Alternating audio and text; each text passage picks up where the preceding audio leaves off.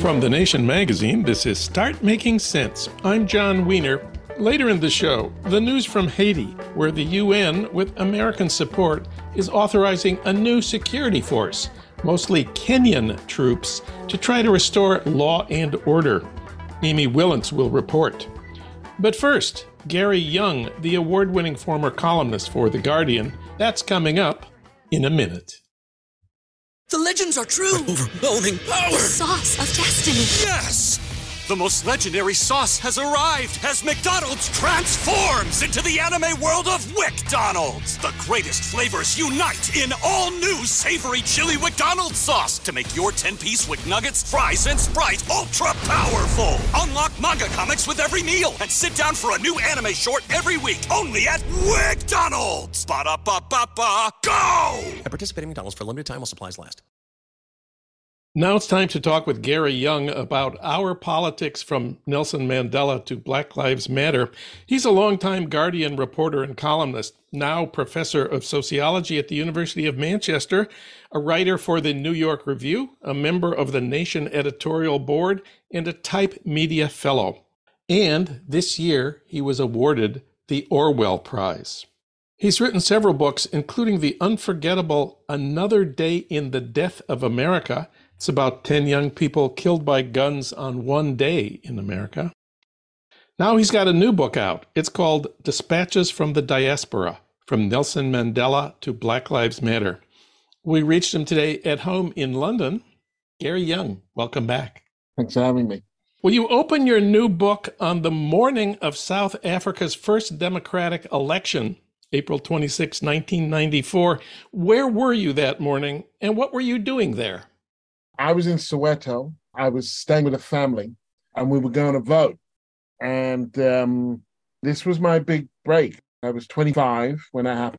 The day before, I had filed the piece that would get me my job, which was about following Mandela on his campaign trail in the first democratic elections in 94. But I had yet to hear what they thought of the piece.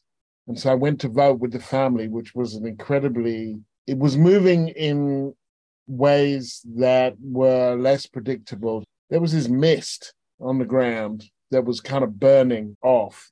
And all you could see was people's feet. It was very quiet. They knew it was going to be a long day. People were wearing their Sunday best. It was very quiet.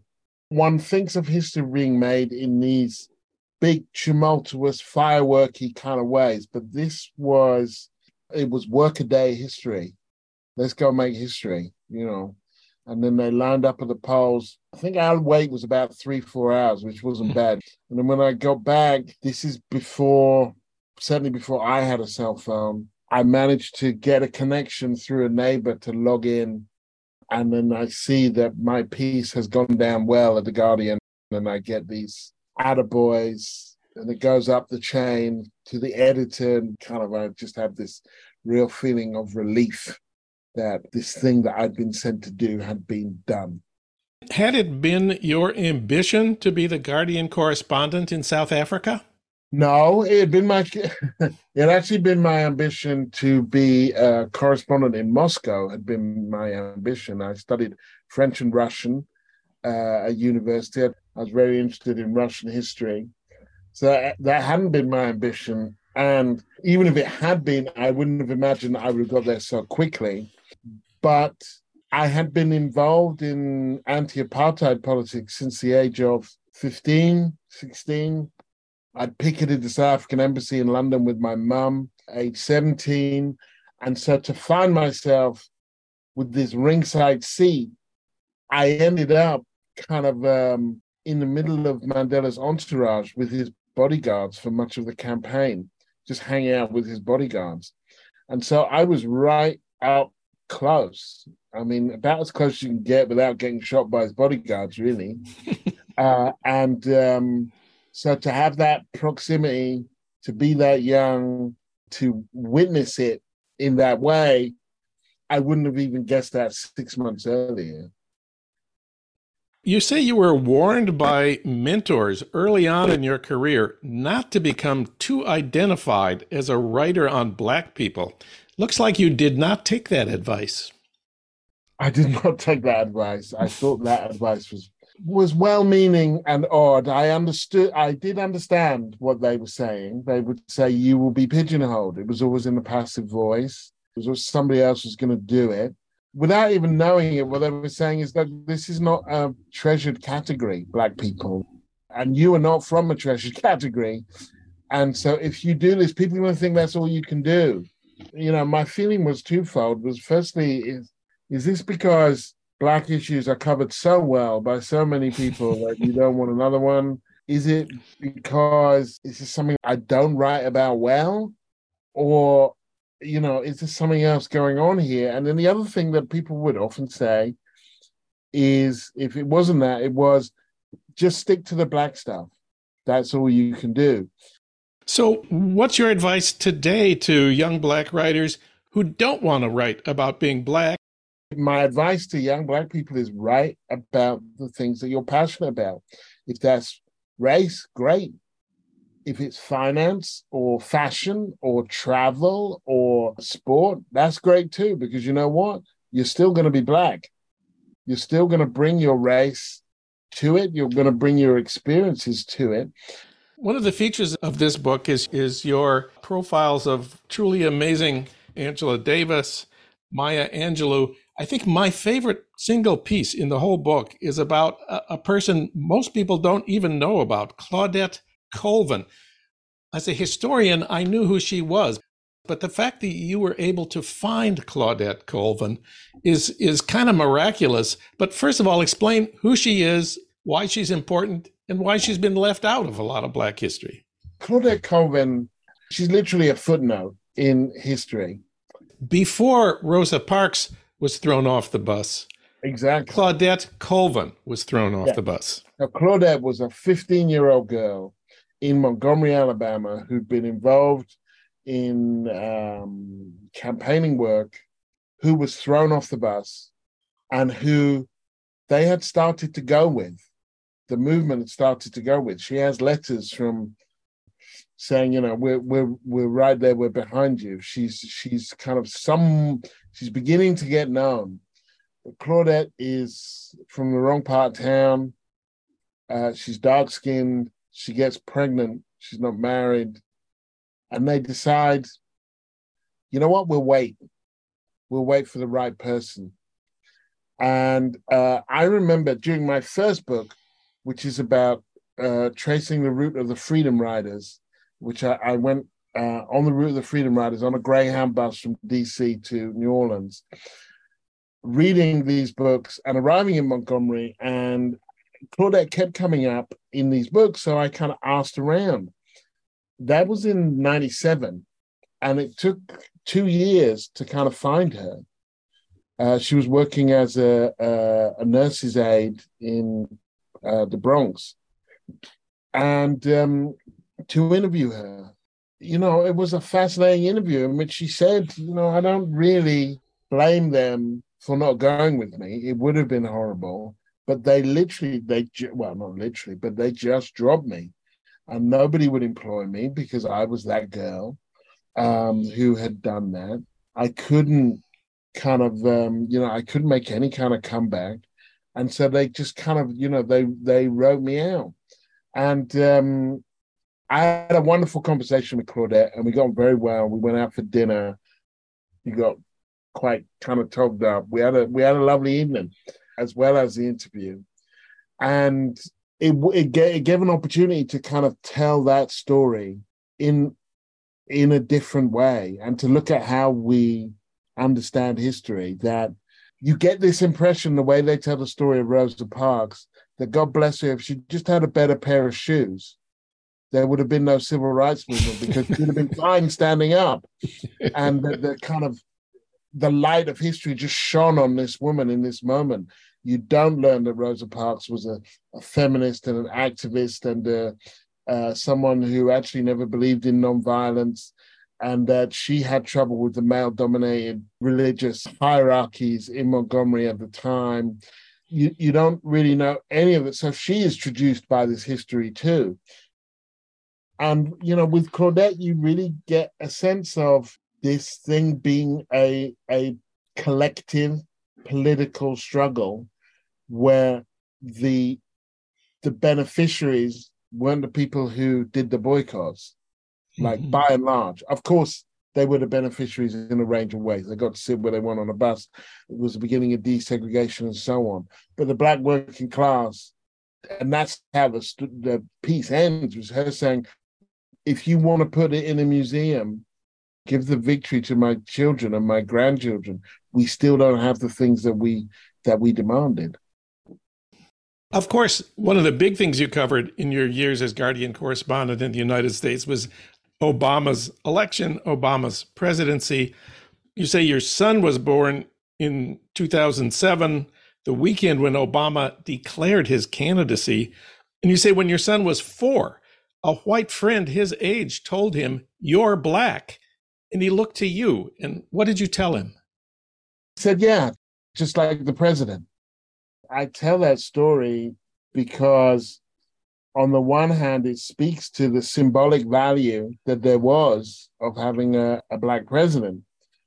But in that moment, it's also true that the gap between Black and white was growing, that my son's life chances in terms of income, in terms of wealth, in terms of education, and this white 4-year-old's white life chances actually were growing further and further apart under Obama.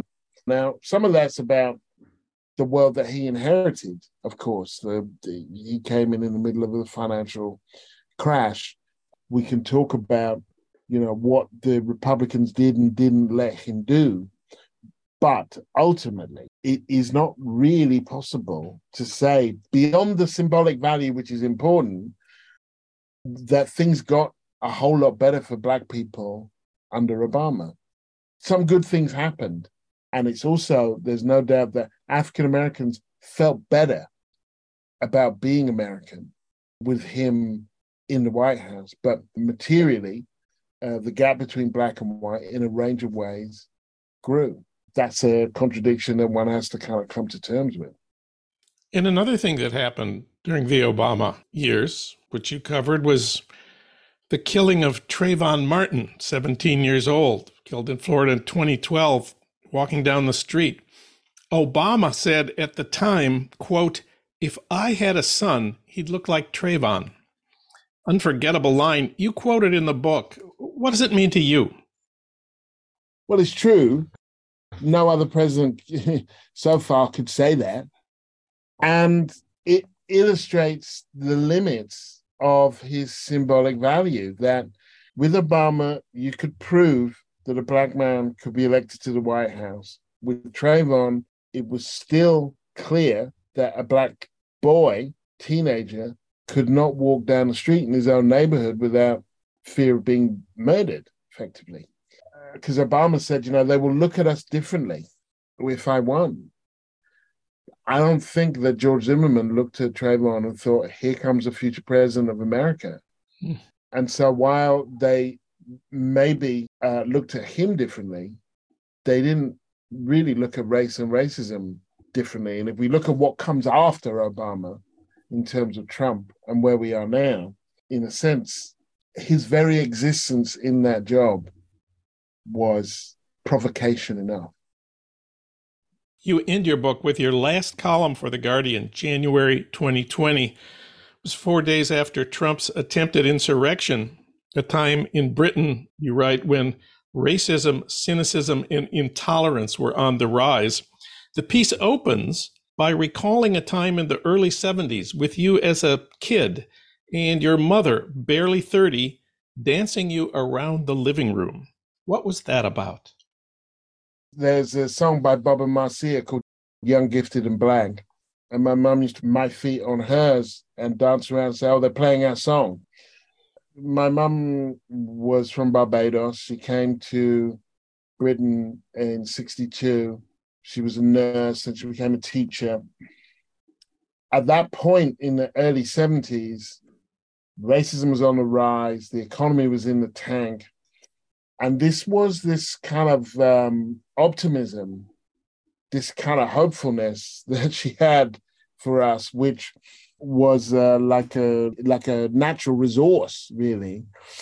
And she would raise us with an understanding that, look, the world you're going to occupy, it doesn't exist yet. The plans that they have for you in this world are inadequate for you. So you were going to have to create your own you, because the things that they have in store for you won't do. And it was an inevitability about it. And my mother died when she was 44 and I was 19. So she never saw, I was just ending my first year at university. But as I point out in that piece, that parental encouragement and the hard work that I did put in itself wouldn't have been enough. That I was the beneficiary of a series of movements, uprisings in Britain during the mid-'80s, which prompted The Guardian to create a bursary scheme for journalists, which I got. Please explain for the Americans, what is a bursary scheme? Okay, so The Guardian, after the uprisings in the earlier mid-'80s in British cities, racial uprisings, The Guardian decided that they were writing a lot about Black people, but there were none in any of the newsrooms. And so they decided to invest in 6 places each year for Black people to study at journalism college. There was no job at the end of it, but there was, The Guardian is a charity owned by the Scott Trust. And so this was the Scott Trust saying, this is a good thing that we think we should do. And I was one of the first beneficiaries of that. There was the murder of a young man, Stephen Lawrence, in Britain, which prompted the Macpherson Report. The Macpherson Report, an equivalent would be the Kerner Report in America following the Newark, the uprisings in Newark and elsewhere. It was a landmark report which shifted the conversation about institutional racism. The year that report comes out, that's the year my book comes out. It's the year I get my column. It's the year Steve McQueen, who did 12 Years a Slave and Small Axe, that's the year he wins the Turner Prize. It's the year that White Teeth, Zadie Smith's first novel, comes out. So I've been, as well as that parental support, as well as the effort, it needed these moments of collective struggle to actually create the space where I could write a book like this. Gary Younge, he'll be talking about his new book, Dispatches from the Diaspora, in Manhattan at NYU on September 20th, in LA at USC on September 26th, and in Charleston on November 12th. Gary, thanks for talking with us today. Thanks, John. New year, new credit scores. Chime makes it easier to build credit by using your own money to make on-time payments with a secured Chime Credit Builder Visa credit card. Use it everywhere Visa credit cards are accepted. To apply, just open a Chime checking account with a qualifying direct deposit. There's no annual fee or credit check required when applying. Get started at chime.com/build. That's chime.com/build. The Chime Credit Builder Visa credit card is issued by the Bancorp Bank N.A. or Stride Bank N.A. members FDIC. Late payment may negatively impact your credit score. Results may vary.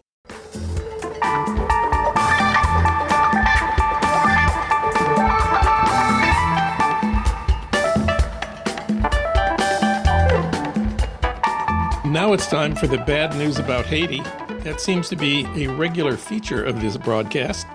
So we turn, of course, to Amy Wilentz. She's written about the Middle East, California, and the Trump family, but she's best known for her work on Haiti, most recently the award-winning book Farewell, Fred Voodoo. She's a longtime contributing editor at The Nation and the former Jerusalem bureau chief for The New Yorker. She's also a 2020 Guggenheim Fellow, and she teaches in the literary journalism program at UC Irvine. Amy, welcome back. Thank you, John. Well, we always remind people at the outset why we care about Haiti, not just because it's a desperately poor country.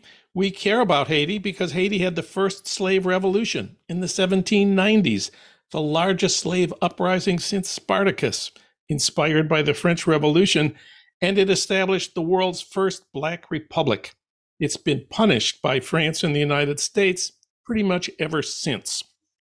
Right now, reports describe heavily armed criminal gangs in Port-au-Prince that have Haiti in the grip of extreme brutality. That's the words of the UN relief chief there. With gang-related violence continuing to force thousands from their homes and creating widespread suffering, the gangs are being challenged at some points by a citizen-led vigilante movement. What can you tell us about that? Well, that was a big deal about 2 months ago, when neighborhoods were threatened that had not felt threatened before by this gang violence. And people there organized themselves in brigades, neighborhood brigades, which is something that the gangs have claimed they are, but they don't seem to be. They have expanded beyond neighborhoods. So these neighborhood brigades would capture people they thought were gang members, and more extreme violence ensued. And sometimes they were gang members. And for about a week after this movement began, the gang sort of laid low, moved back a little bit, retreated. But now they're back in force. And it was predicted by most people that when this citizens movement began, the gangs would just reinforce themselves and in anger and revenge come forward much more strongly. And indeed, that is what happened. There are now more than 200,000 people who have been made internal refugees by these gangs. You write at thenation.com that despite the current disastrous situation in Haiti, plenty of money can be made by controlling Haiti. Please explain. Despite the current situation, and in fact, the current situation is one example of a fight over money. Yeah, there's so much money that can be made. We think of it as the poorest nation in the Western Hemisphere because that is what is drummed into us by the news media. And believe me, Haitians get very incensed when they hear poorest country in the hemisphere. It just makes them tear their hair out. But it is a poor country, but with a lot of resources. And even in poverty, you can make money. So first of all, if you control one industry in Haiti, you can make money. So if you control all the cement in the country, that means you control all of the construction in the country, and therefore it's very lucrative. So there are fights over that kind of control. The state is almost entirely privatized, so you can run communications networks and providers. You can run the state energy system. That's one of the big fights at the heart of the battles that you're seeing with the gangs. You can charge taxes at the ports if you run the ports and at customs, and it goes right into your own pockets, not into the nation's coffers. Similarly, the country's formerly gigantic freewheeling produce markets and meat markets, if you can tax those people at the opening to the market, you can make a huge amount of money. The Duvalier dictatorship made a huge amount of money that way for themselves. You can import contraband like weapons and drugs and exact huge fees for the service. You can control mining in the countryside, which includes gold, silver, copper, and iridium. These are not huge mines like you see in the United States or Africa, but they produce very valuable ore. You can run the sugar business, the breweries, the lottery system is gigantic. So these people have made a ton of money in Haiti, and these are some of the people who are running the gangs. And the top gangsters make money from these businessmen. It's called in Haiti the business mafia, who run them. And the political mafia, you might call it that too, who work with the business people to control the country. Well, the news last week was that Kenya is volunteering to send forces to Haiti, and that the United States is sponsoring a resolution at the UN to authorize that.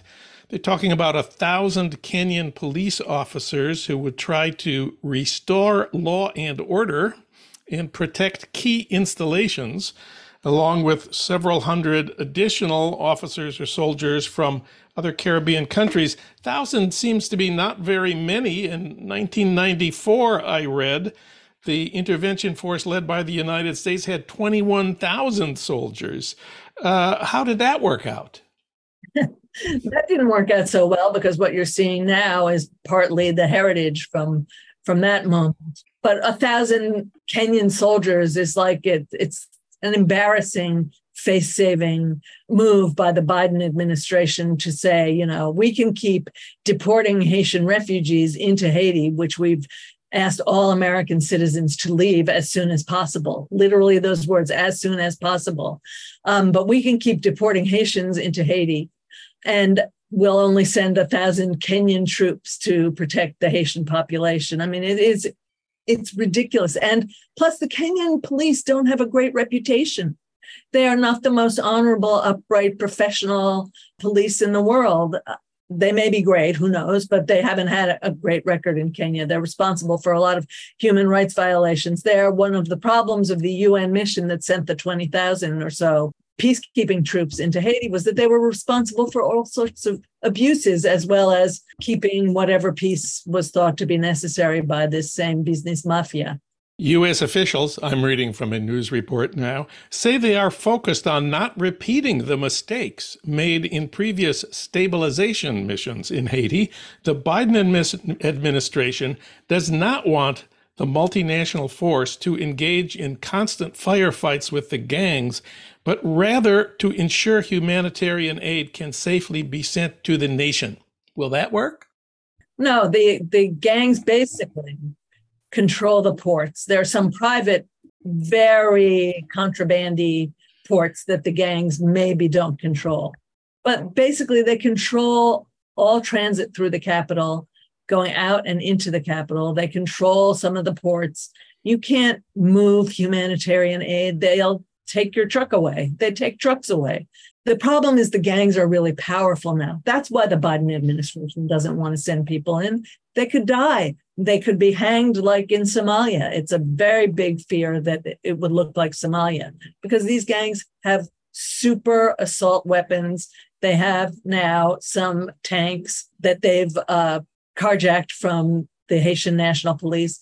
They have the material to provide a very robust response to a multinational force.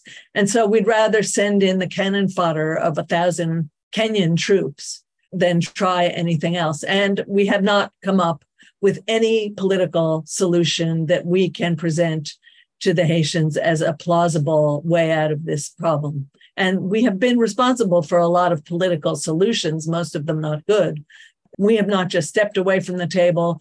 When we've participated at the table, we've participated basically, as far as I can see, on behalf of what is the continuing problem. The other news this week is that a Colombian ex-soldier pleaded guilty to conspiracy in the murder of Haitian President Jovenel Moïse in 2021.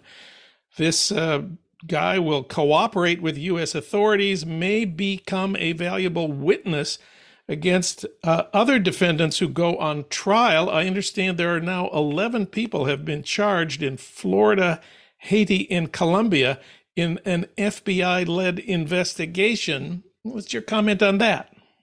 I don't have personal sources who told me the truth, but I feel like these people who are being charged and jailed. So there's also a Haitian businessman who's been given a life sentence in Miami for the killing of Jovenel Moïse. Not that he pulled the trigger himself, but that he was part of the plot. I feel like the more people who are put on trial for the assassination of Jovenel Moïse, the farther away we're getting from the mastermind of the assassination of Jovenel Moïse. And I feel like I worry about the U.S. government's involvement in prosecuting the case because I worry that the prosecutors are protecting themselves in this case. And I worry that on the morning of Jovenel Moïse's assassination, when they shouted, "Everybody step back, this is a DEA operation," and we all laughed and said, that's just a cover-up for a Haitian-led thing. Maybe there was some truth to that.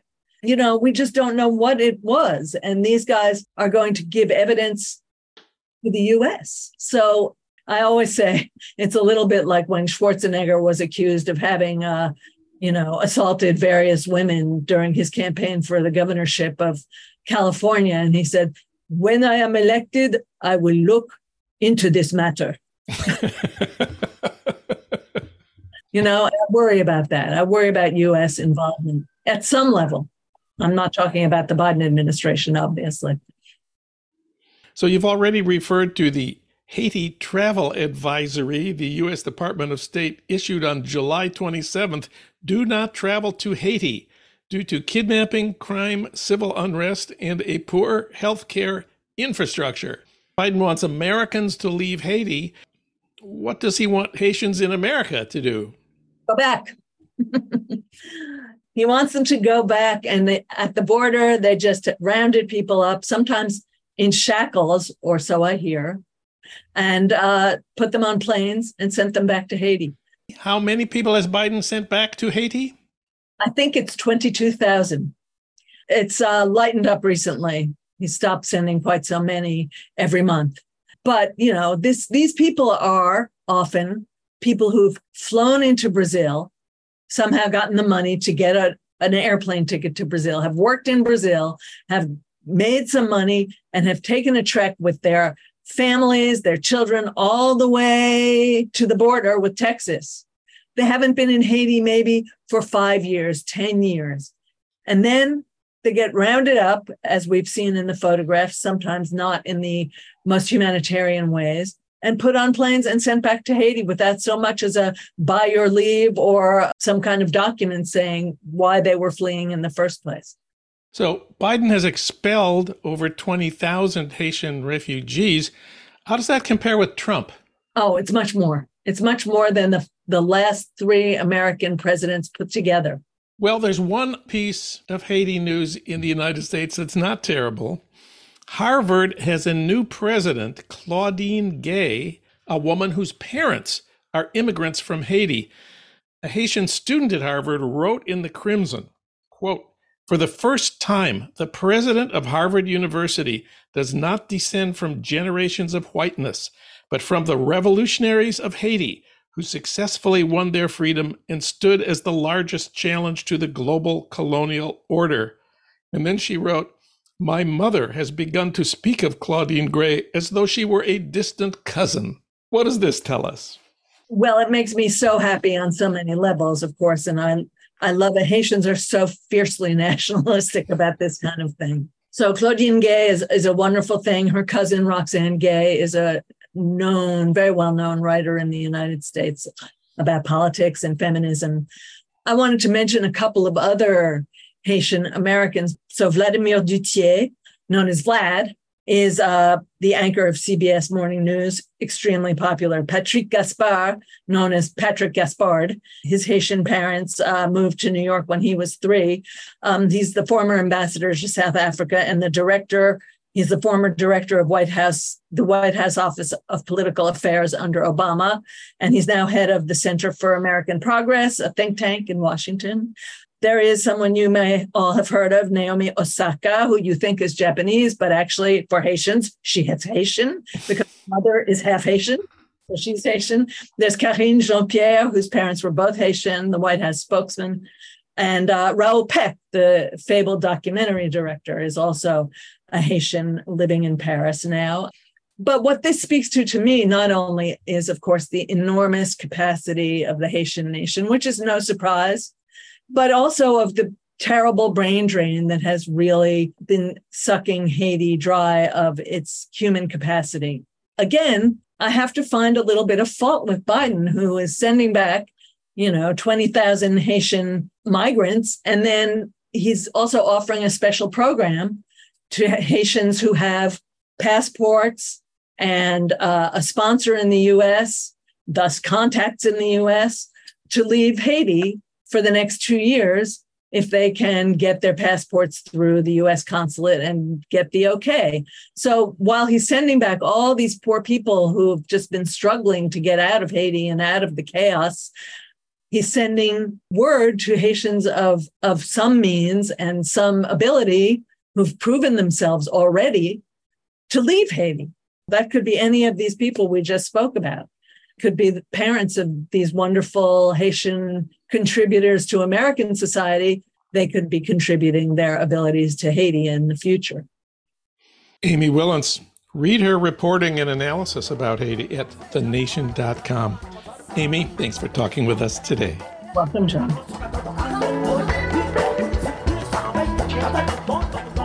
Start Making Sense, a podcast from The Nation magazine, is co-produced by the LA Review of Books and recorded in Los Angeles at our Blythe Avenue studios. Renee Reynolds is our associate producer. Alan Minsky is our producer. Ludwig Hurtado is our executive producer. Didi Guttenplan is editor of The Nation, Bhaskar Sunkara is president of The Nation, and Katrina vanden Heuvel is publisher and editorial director of The Nation. Our theme music is from Barcelona Afrobeat, licensed by Creative Commons. You can find out more about Start Making Sense at thenation.com and subscribe to Start Making Sense on Apple Podcasts or wherever you get your podcasts. I'm John Wiener. Thanks for listening.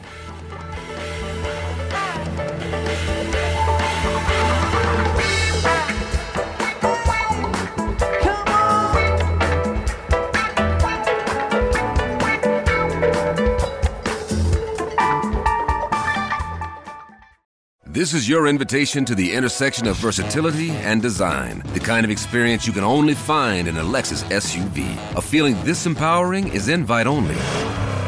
Fortunately, you're invited. Experience the versatility of the complete line of Lexus SUVs and some of the best offers of the year on select models at the Invitation to Lexus sales event, now through April 1st. Experience amazing at your Lexus dealer.